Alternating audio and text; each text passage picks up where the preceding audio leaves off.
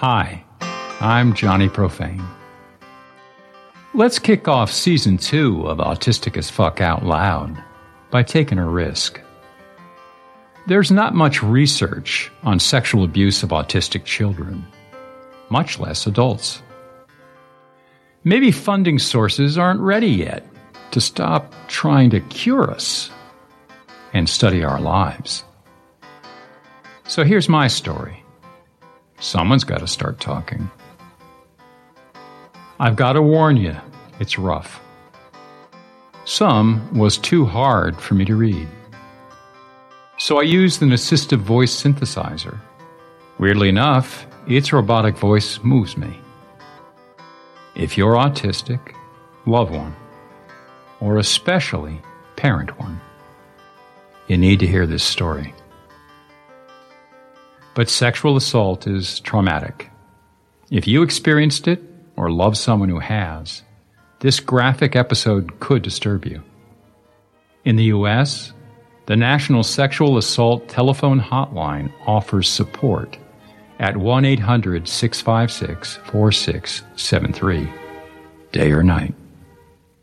You'll find a link in the transcript, along with further reading.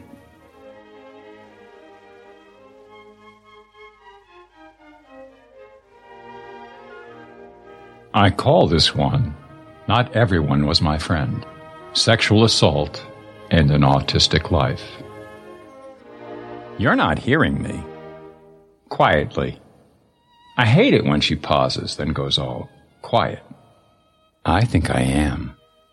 She looks me straight in the eye. I know it's supposed to calm me, assure me she's quite serious. Not good timing. Eye contact makes me uneasy. I try my usual focus on the eyebrows fake, but I can feel myself building. Maybe she notices my anxiety, maybe not, but she continues. Please, tell me again what happened. Therapy feels like an elaborate mindfuck, an expensive, elaborate mindfuck. I'm 29, I'm smart, I know it. It's fucking Dungeons and Dragons, a role-playing mind game for two, with an all-powerful dungeon master making up rules as she goes, in secret. And then there's you. You're not allowed to win. This is my third try with a new therapist. I don't get this process. I sigh. Look, nothing really happened. I didn't get raped. It was just weird. I slump back in the stuffed chair. I grunt. Now I'm sorry I told you. She leans into her desk. It was weird. That freaking compassionate mask. Like a funeral director. Please, try me again. From the beginning, I want to understand. Fine. I glare at some imaginary audience up in the left corner of her office ceiling, then roll my eyes and shrug for their amusement. He was sitting in the recliner, in his underwear, sipping scotch, with a book in his lap. Physical memories, the light, the quiet in the house, in my mind, I'm there in that moment. She clears her throat, and then she startles me. I'd lost her office for a moment. I'd forgotten where I was. I focus. Then snap. That's when it got weird. Like I said. Her eyes widen. I want you to know that I want very much to hear you. Then, restrained. But I want you to be aware of your volume. You may not realize you're getting louder. Pause.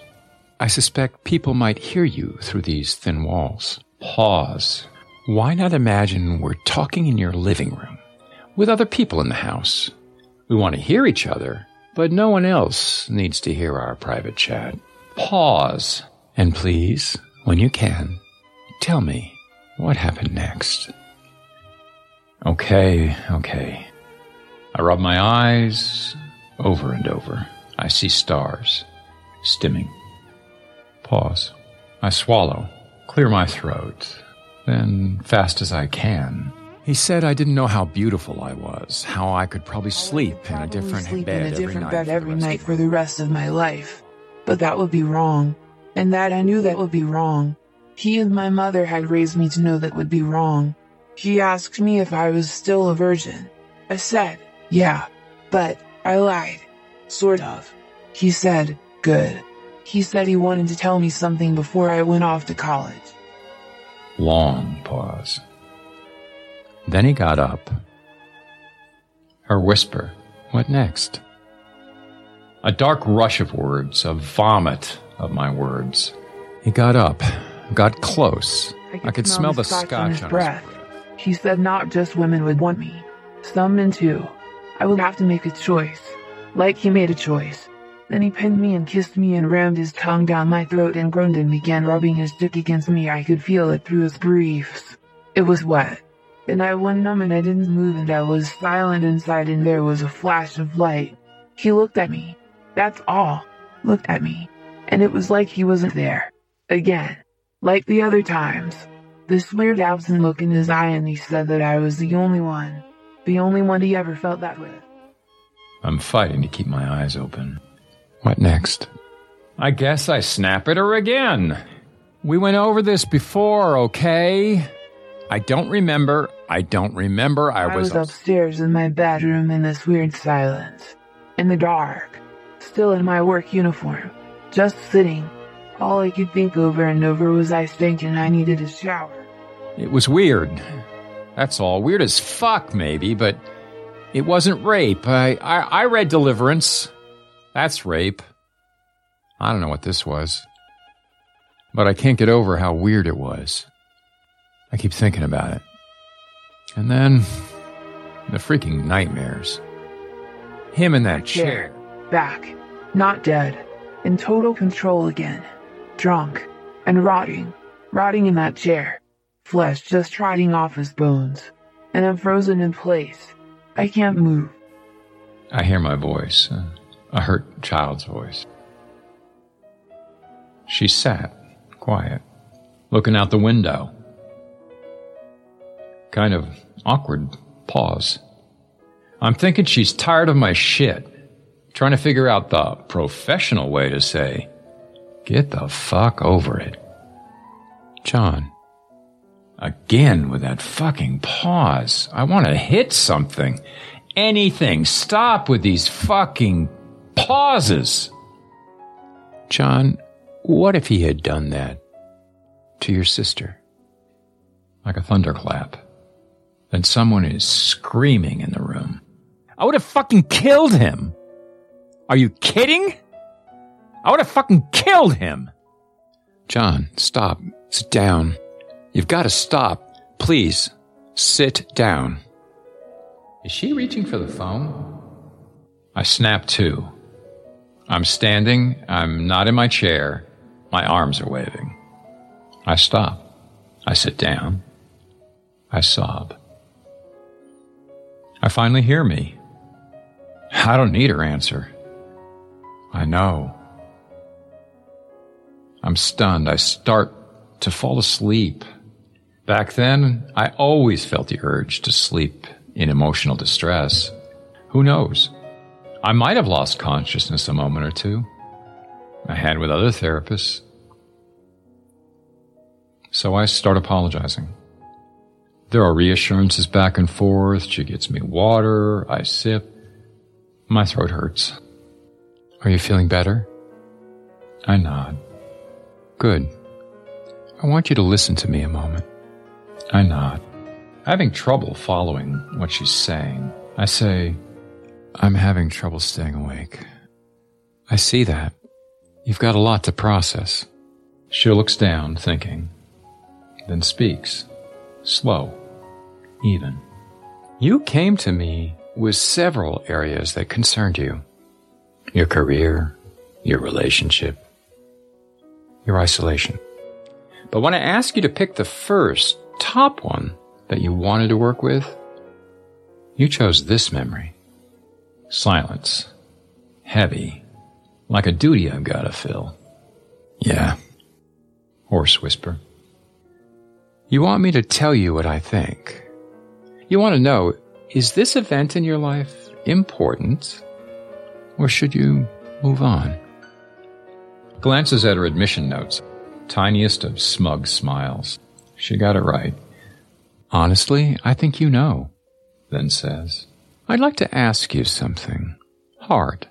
May I? Awkward silence. Okay.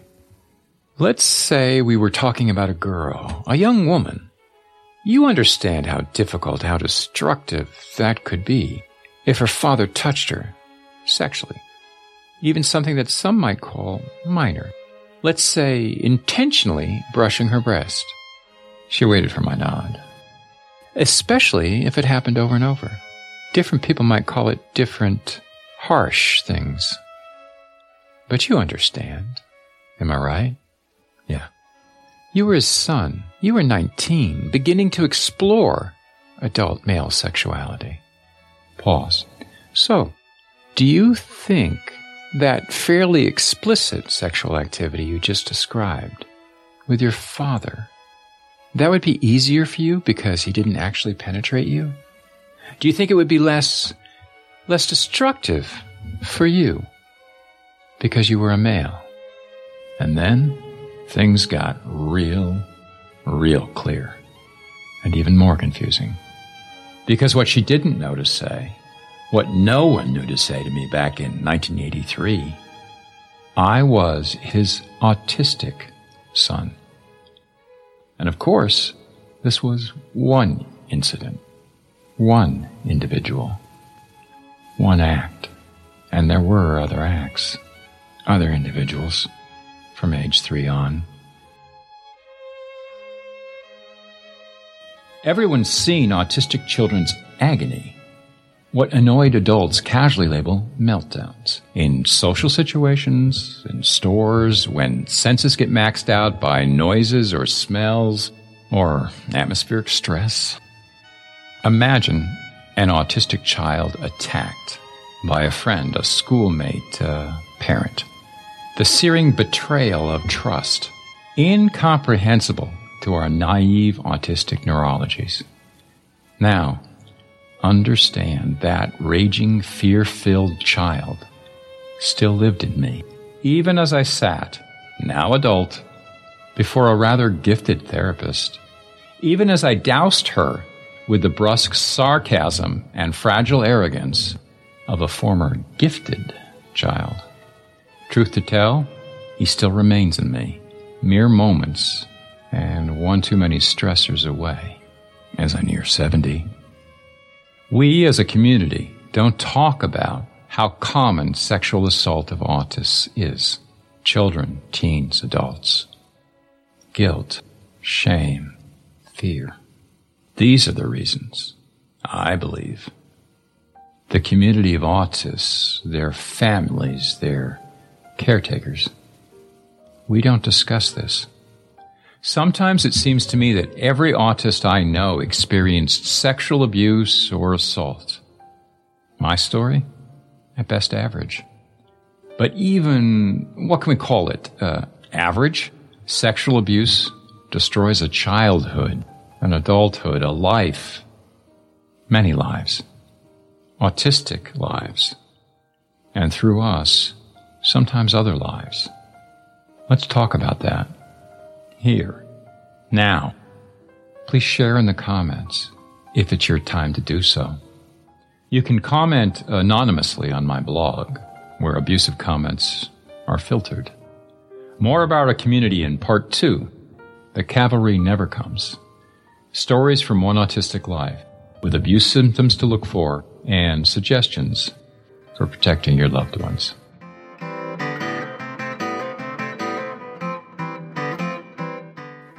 I'd like to end simply.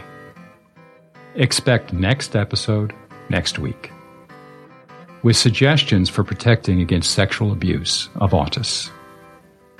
And if you share my belief this topic is vital, please share this episode on social media. Better yet, email it to a friend who you believe cares.